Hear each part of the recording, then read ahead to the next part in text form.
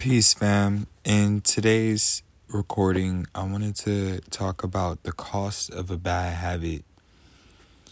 For example, the cost of a bad habit.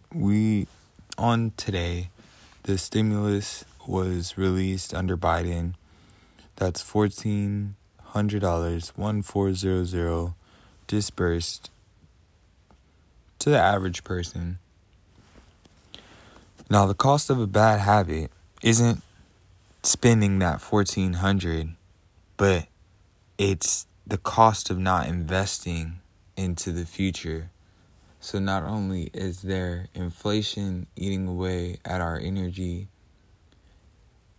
by reducing the power of our goods and our services, but then you're fighting your own productivity by selling yourself short and purchasing what feels good as a high for the weekend, and the high from a little stimulus, get a little stimulus high, a rushing dopamine, when in reality what you really need is the security of a sound investment and the opportunity to really be able to see within self where the future will best serve you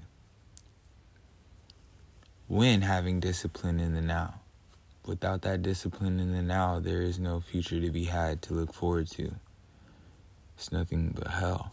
Hell is the creation of one's inner thoughts becoming manifested, whether that's worry, doubt, insecurity, that becomes hell. But on the opposite side, the blessing and the benefit of actually being able to take in all that is and accept all that comes, as in a unasked for stimulus or unasked for help or family giving unwanted advice. You take what is given to you, and instead of fighting it or wasting it, you flip it and invest it into what best serves you.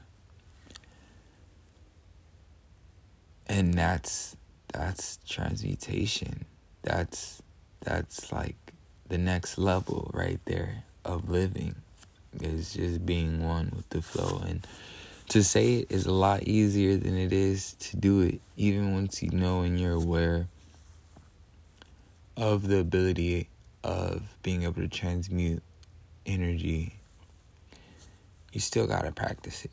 You still gotta practice your alchemy daily. But back to some solid numbers. Let's get out the ethers for a second, and I kind of wanted to go over some solid numbers just to kind of really prove a point here about a bad habit. So what I'm going to do is I'm going to read off some numbers here. We're going to look at an investment return calculator. And with this, it's off of NerdWallet. We're going to take that initial investment of $1,400, $1,000, $400 from this stimulus. And we're going to see what the cost is, or what the return on investment would be if we invested it, so we can see what the cost is of not investing it. Now, I took the initial investment, $1,400. It says additional contributions to be made. Are you going to make them monthly or annually? Well, just about everything else charges me monthly.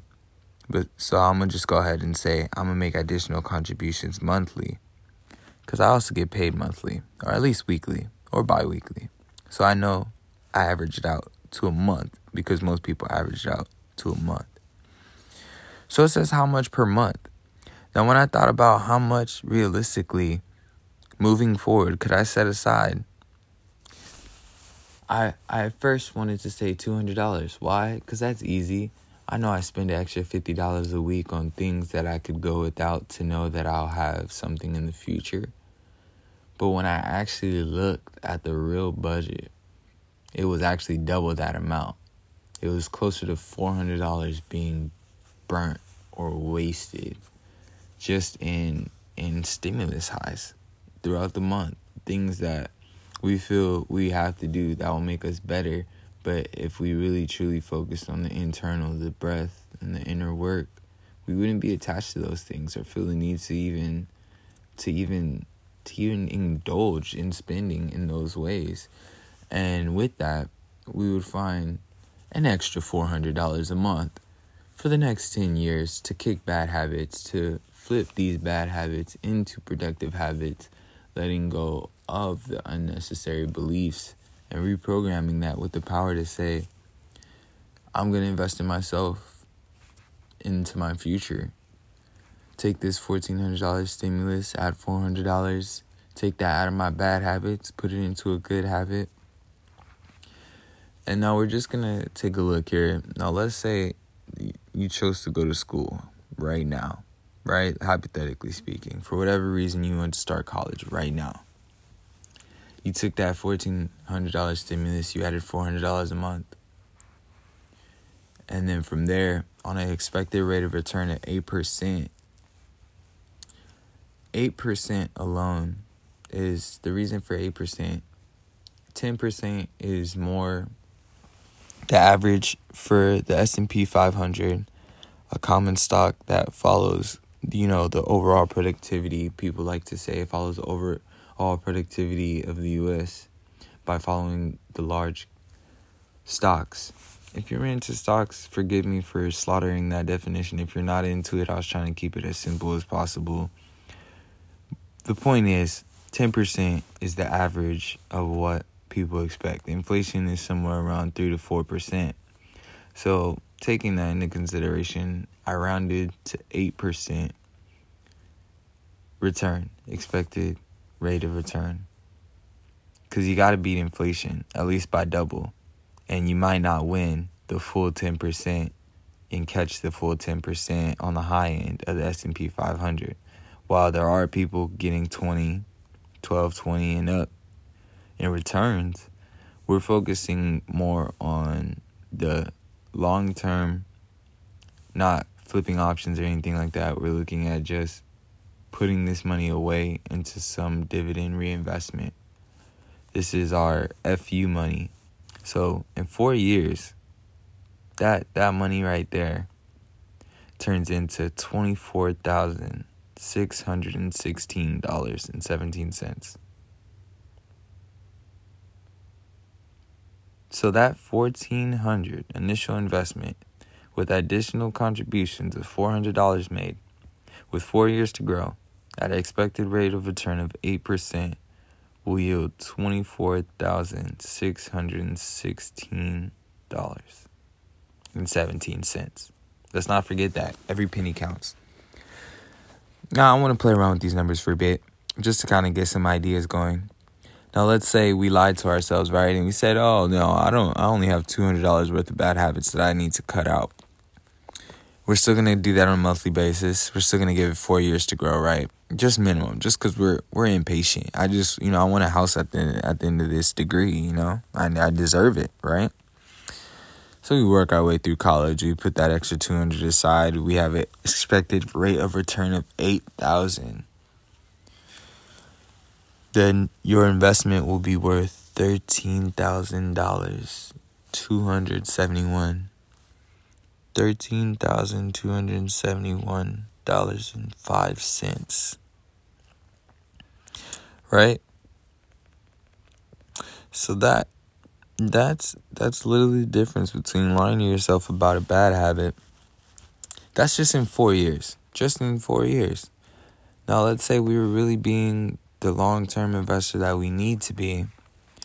We stick to that 200, but instead of 4 years, we turn that up a notch and say 20. Because obviously we're only 20 years old and to retire by 40 is not too bad. Calculate $1,400 investment, right? Because it's business stem, right? With a monthly contribution of only $200 per month, coming down to $50 a week. $100 out of a bi-weekly check, $50 out of a weekly check, over 20 years, gives you, with the 8% return, and you're sitting at 6 figures of investment, $125,486.97 in 20 years. by simply getting an 8% rate of return and adding $200 a month out of a bad habit you let go and repurpose, transmute it, and turn into a good one. This could be spent in food. This could be spent in some form of unnecessary charges that are fees or credit card fees. Sometimes, it just requires a little bit of inner analysis to see where we stand in the books. And I mean that more than just accounting books. Where we stand on the books, as in the book of life. I feel like a lot of the stuff I'm learning at investing really points right back to spirituality and discipline. Like, it really does. It's all about your ability to take what you have now, know how to piece it together with what is to create what's to come. And if you don't have a full understanding of your strengths and weaknesses now, you won't be able to see the opportunities and threats coming. So I kind of just wanted to put this out there. The cost of a bad habit is your $250,000. Now, if we're being honest with ourselves and we realize the total cost, now I'm just putting myself out there because I probably spend, let's say, I smoke $400 a month, at least for the last year, if not longer. I'll at least say that. So $400 a month, I mean, over 20 years with the expected rate of return of 8%. The initial investment of $1,400 invested on a monthly basis. With an initial investment of $1,400, then additional contributions made on a monthly basis of $400, given 20 years time to grow, with an expected rate of return of 8%, will yield you darn near $250,000 to be exact. That's $244,076.41. Now, I don't know where you are and where you're listening to this from, but in 20 years, if you never owned a house, you might be able to buy one. You might. With $244,000, you might. In cash at that, in assets, liquid, in stock. You might. You just might be able to. But see, the thing is, you first got to be honest with your habits. You first got to be honest with where you allow your energy to go. Is it liabilities or assets?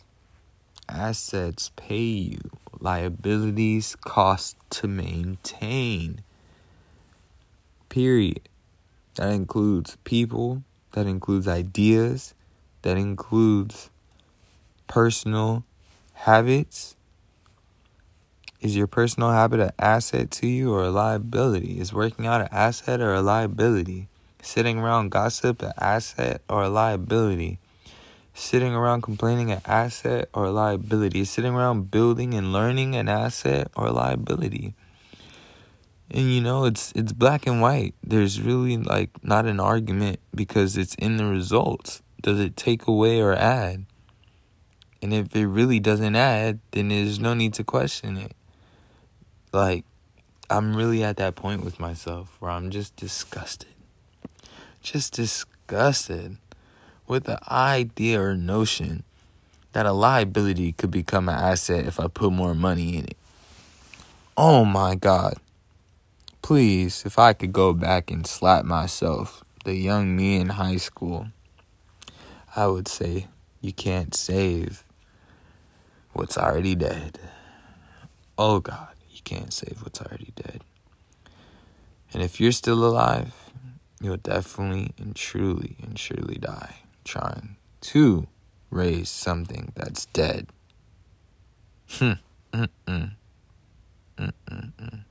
I think I'm saying too much, not saying enough at the same time.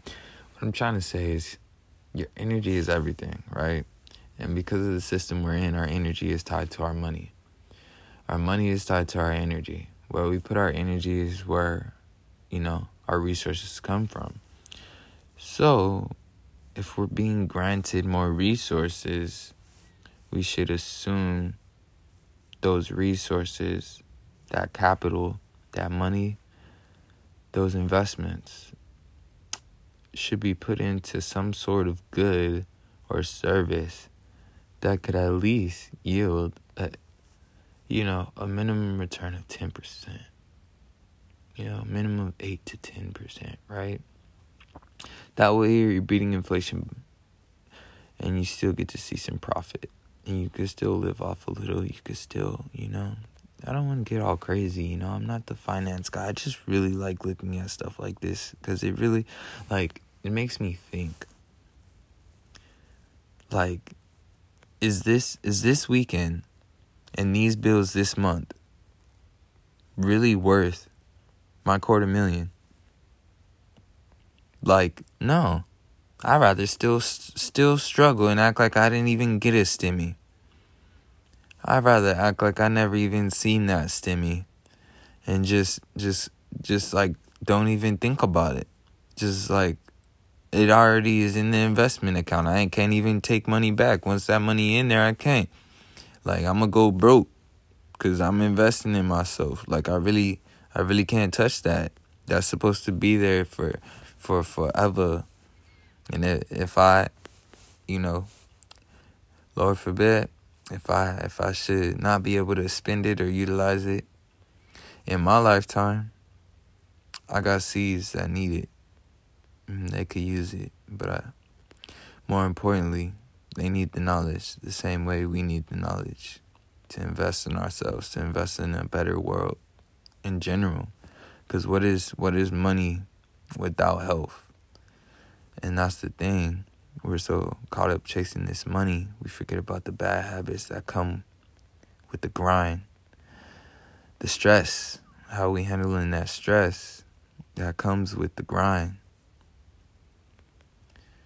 Are we holding it on the weight of our backs? Are we smoking it away, drinking it away, sexing it away, Instagramming it away, TikToking it away? Or are we really doing the inner work to see the cost of a bad habit?